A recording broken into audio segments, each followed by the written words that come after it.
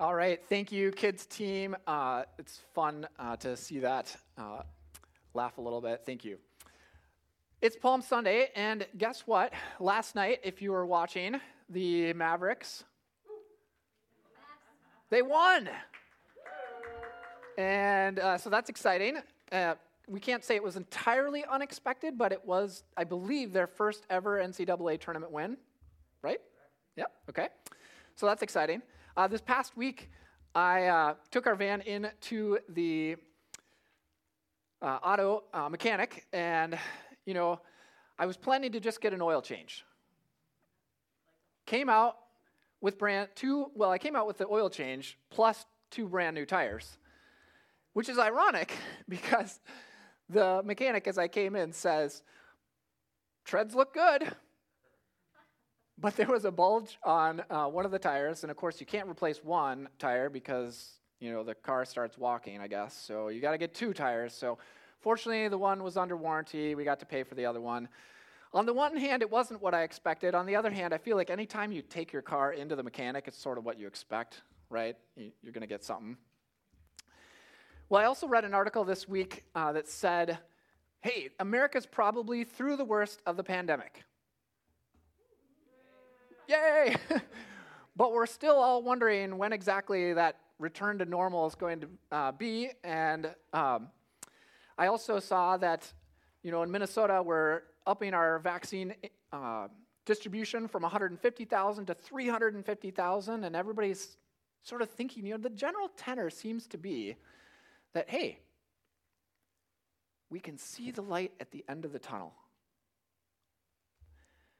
But we still have no idea when we're actually going to get outside that tunnel. So I don't know about you, but one of the ways that I manage my expectations, and I like to manage my expectations, is that I sort of think about all the possibilities. I was trained to think about all the possibilities because as a computer scientist, you have to account for every possible interaction that a person will use on a computer. So I think about absolutely everything that could possibly happen, and then I adjust based on what I think might happen, and I try to mitigate the problems, and I try to get all of the systems and functions and habits in my life working in such a way that it's headed towards my desired future.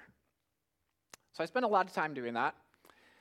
And early on in COVID, I got an email or I read an article from a church leader that said, the church probably is about 3 to 5 years away from the pre-pandemic church world. And I was like, okay, all right. So I sort of reset my expectations, and then I said, okay, here we go. We're going to go forward. We're going to see if we can make it better than 3 to 5 years. That's sort of, if we can get back to pre-pandemic, better than 3, then we're winning. So that's sort of how I deal with my expectations. As you reflect back on your year, what were your expectations? And then how did you manage your expectations? What did you do as we went into this year-long process, as we've been living in a pandemic world? What did you do to manage your expectations? Well, in today's passage, we're going to look at the expectations of the people of Israel. And we're going to look at what that can teach us about our own expectations. So in John chapter 12, if you want to join us, we're going to be reading the Palm Sunday story, John chapter 12, verses 12 through 19. It's also on the screen here in the room and hopefully on your device at home as well. It says this: the next day, the great crowd that had come for the festival heard that Jesus was on his way to Jerusalem. Now, the context here is that this crowd of people had just seen Lazarus raised from the dead, or they had heard about it. And Passover is this Jewish festival that they're celebrating the exodus from their slavery in Egypt. So they're excited. There's tons of people coming to Jerusalem to celebrate this. And it says they took palm branches and went out to meet him, shouting, "Hosanna! Blessed is he who comes in the name of the Lord. Blessed is the King of Israel." Now Jesus found a young donkey and sat on it, as we saw in the video. And as it is written, do not be afraid, daughter Zion. See, your king is coming, seated on a donkey's colt. So what's interesting about this is Israel's expectations. In verse 17, later on, we learn that there are many in the crowd, and we have people who are either seen Lazarus raised from the dead, or they've heard about it. And as Jesus is coming into the capital city, they are really excited, beyond excited. They're so excited that they begin to wave palm branches, which had sort of become this nationalistic symbol for for the Israelites. It was sort of the symbol of national pride. And they were often waved to honor victorious, particularly military people. And they're shouting these words, Hosanna, which is the sheer joy that they can have. And then you see these words, blessed is the King. Blessed is the King of Israel. And I imagine that they are thinking that this is the long-awaited Messiah. Messiah means Savior.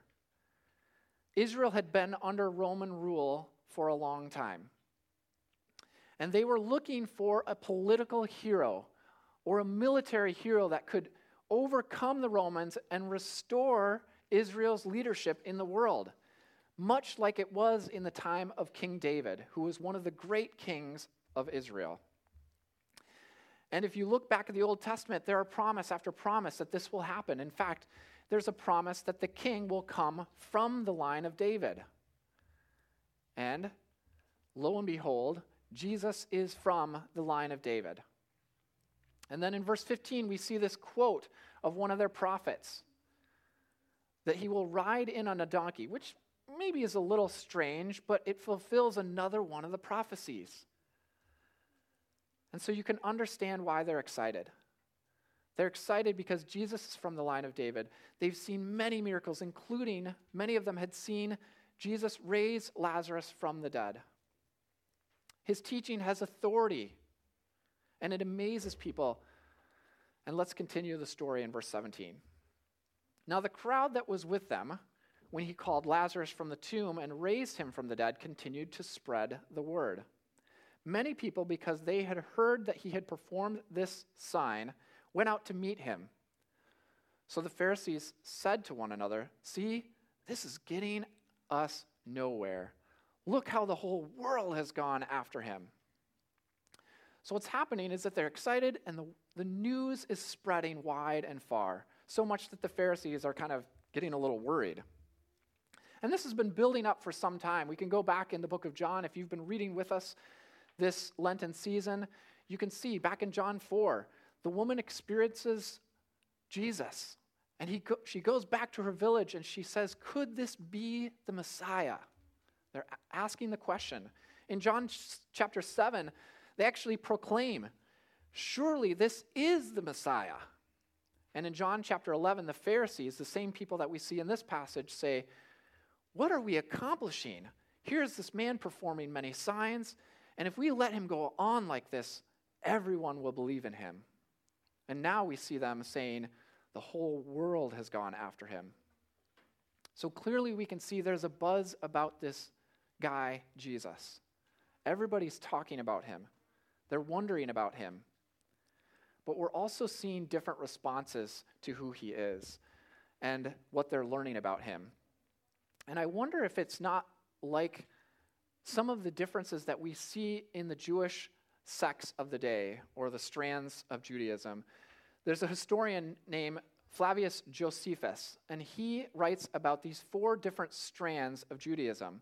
So you have the Zealots, who were looking for a political or a military hero. And they're looking for the Messiah to make Israel a great nation, one that would usher in global peace. And so when they see this happening, they're thinking, this is it. This is the Messiah. He's bringing these things to us. This is good news. You have the Sadducees, another group also known as the Herodians. They're largely seeking social status and wealth. And they didn't really see evil in the world. So maybe they're kind of thinking, okay, this guy's riding in. Maybe he could provide more wealth and social status for us. Then you have the Essenes. They saw the world as complete evil, and you had to resist it. You had to abstain from the world. They lived an ascetic life, which means that they tried to get away from all the evil in the world. And maybe the Messiah is their ticket out of this evil world. Let's get out of here so we can avoid all this evil. Then you have the Pharisees, who were all about the law, which we see here. And they thought, if we could just get everybody to live a perfect life, obey the law to the letter. In fact, they even added to the law so that they could help people to do it right. And maybe if we could do that, we could usher in the Messiah, or maybe this Messiah guy could help us to do that. But the ways that they saw Jesus living, hanging out with sinners, and he just was not fitting the rules that they had. But in reality, Jesus didn't fit any of these expectations. And in fact, in John chapter, in verse 16 in this passage, going backwards, it says, the disciples didn't even understand it. It says, at first the disciples did not understand all this. Only after Jesus was glorified did they realize that these things had been written about him and that these things had been done to him. So I think the disciples were kind of caught up in all of the excitement that was happening, all of the pomp and circumstance that was happening on Palm Sunday. Some of them probably believed that Jesus was going to be the political military hero that the zealots were hoping for. And on Palm Sunday, it looked like it was going to happen. He was riding into the capital city on a donkey, which is maybe a little strange, but hey, the prophet told us about it, so it's okay. He's going to be a great military political hero. But then Jesus was arrested. Wait, this doesn't fit the plan. And then Friday, he died. And their minds were blowing up. This wasn't what we expected. This is not what we had in mind, Jesus. And along with that death, also all of their expectations, all of their hopes died. And even though they knew Sunday was coming, they didn't understand it. See, Sunday is Resurrection Day, but they didn't understand that Resurrection Day was coming. Friday's the day that your dreams die. Saturday is the day where you wake up the next morning, your best dreams are dead, and you still have to live, not knowing how or why you're going to do it. See, the Christian story, and this is common, turns out there's a pattern in Scripture, in the Old Testament, is a 3-day story. There's multiple examples of this throughout the Old Testament. And there's this pattern. On day 1, there's trouble. On day 3, there's deliverance. And Easter is one of those 3-day stories where Jesus dies on Friday. And on Sunday, on Resurrection Day, there's deliverance. But what happens with Saturday? What's happening on Saturday? Well, Saturday's that day that you don't know. You wonder, what's going to happen? You're confused, and certainly the disciples were too. And it's easy to lose sight. But see, Jesus had told them that he was going to die. He told them that he was going to raise again, but they did not understand it. They had different expectations, probably a lot like the Jews that were around them during that day. And I wonder how often we too are like the disciples. We too are like the Jews. We can get caught up in a worldly view of Jesus instead of the Jesus that we read about in the Gospels. If you think about it, and I built a table that hopefully we can get online and on the screen here, sometimes we can be like the zealots. We're looking for a political hero in Jesus. We can be like the Sadducees. We're looking for comfort, this sense of blessing from Jesus. Or we can be like the Essenes, where we're looking for this sense of purity and Jesus to help us to rid ourselves of the evil and to stay away from all that is bad in the world.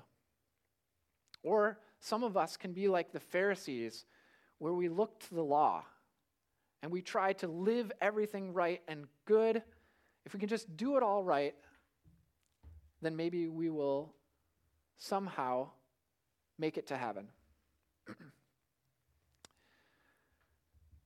But the Jesus that we see in the Gospels doesn't fit any of these. So the Jesus in the Gospels that we see is a suffering servant, not a political hero. The Jesus that we see in the Gospels sacrificed and invites us into sacrificial life instead of comfort. And Jesus didn't avoid the evil in the world.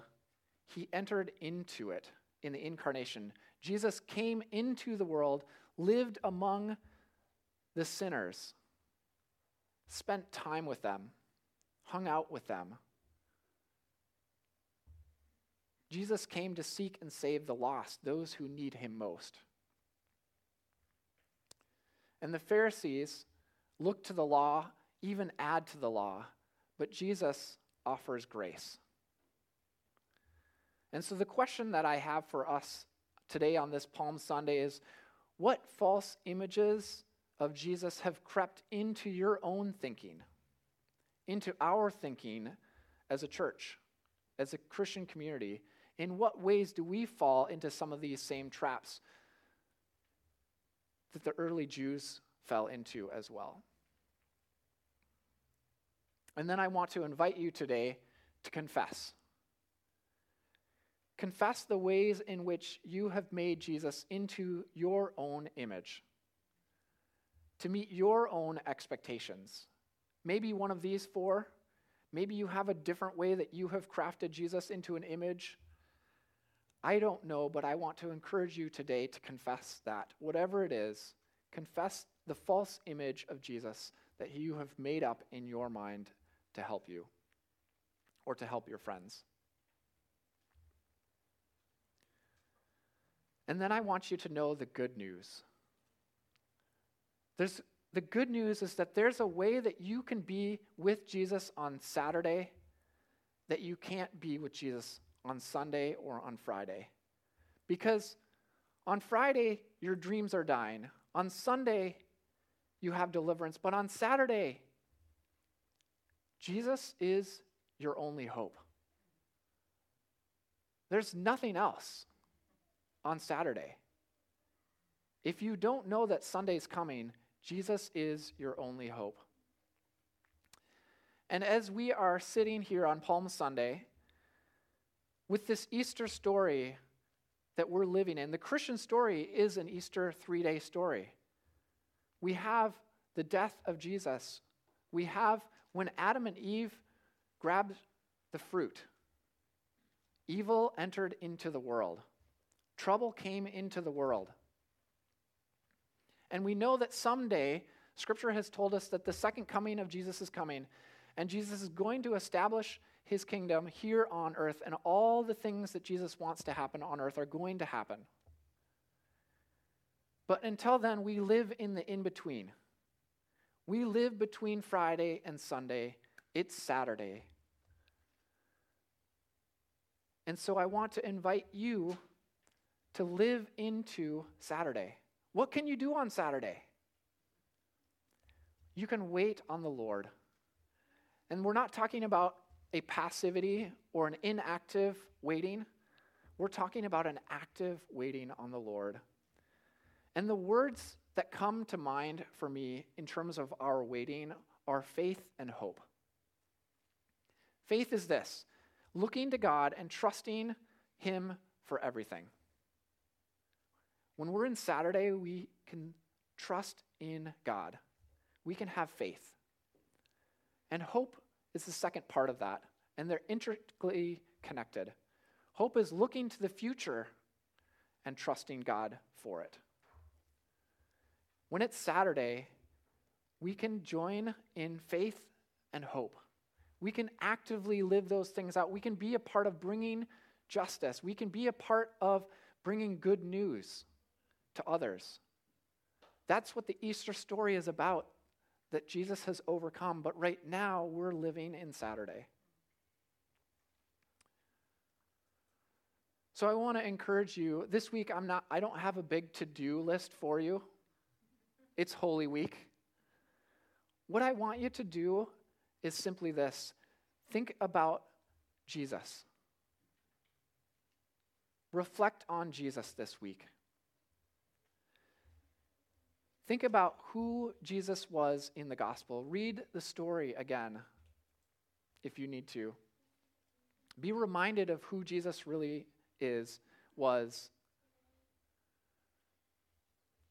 You can confess your own images as you read through and you're reminded. We all need to do that from time to time. We concoct different images of Jesus. Be with Jesus this week. Think about all of the things that you do in your world. How could Jesus be a part of that? If you've never been with Jesus, or you don't know how to be with Jesus, we would love to help you. In fact, we even have a text message system set up where you can come chat with us. You can text the word faith to our cell phone number, 507-204-3456. We'll get it on the screen for you as well. And you can let us know that you need some help being with Jesus. We would love to help you with that. Folks, we're living in a pandemic world. It's the reality that we live in. It's sort of like living in Saturday. We still have to wear masks. We still have to socially distance. We have to do all of these different things. We're clearly living in Saturday. But friends, Sunday is coming. But until that day comes, I want to encourage you to put your faith and your hope in Jesus. Let's pray.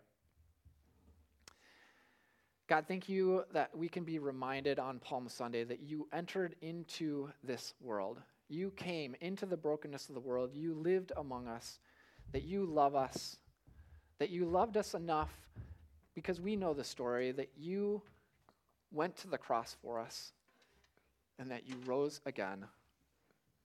We look forward to Easter, but until then, help us to keep our eyes fixed on you. Help us to be a part of your mission here on earth, bringing your kingdom in as many ways as we can. We pray these things in your good and holy name. Amen.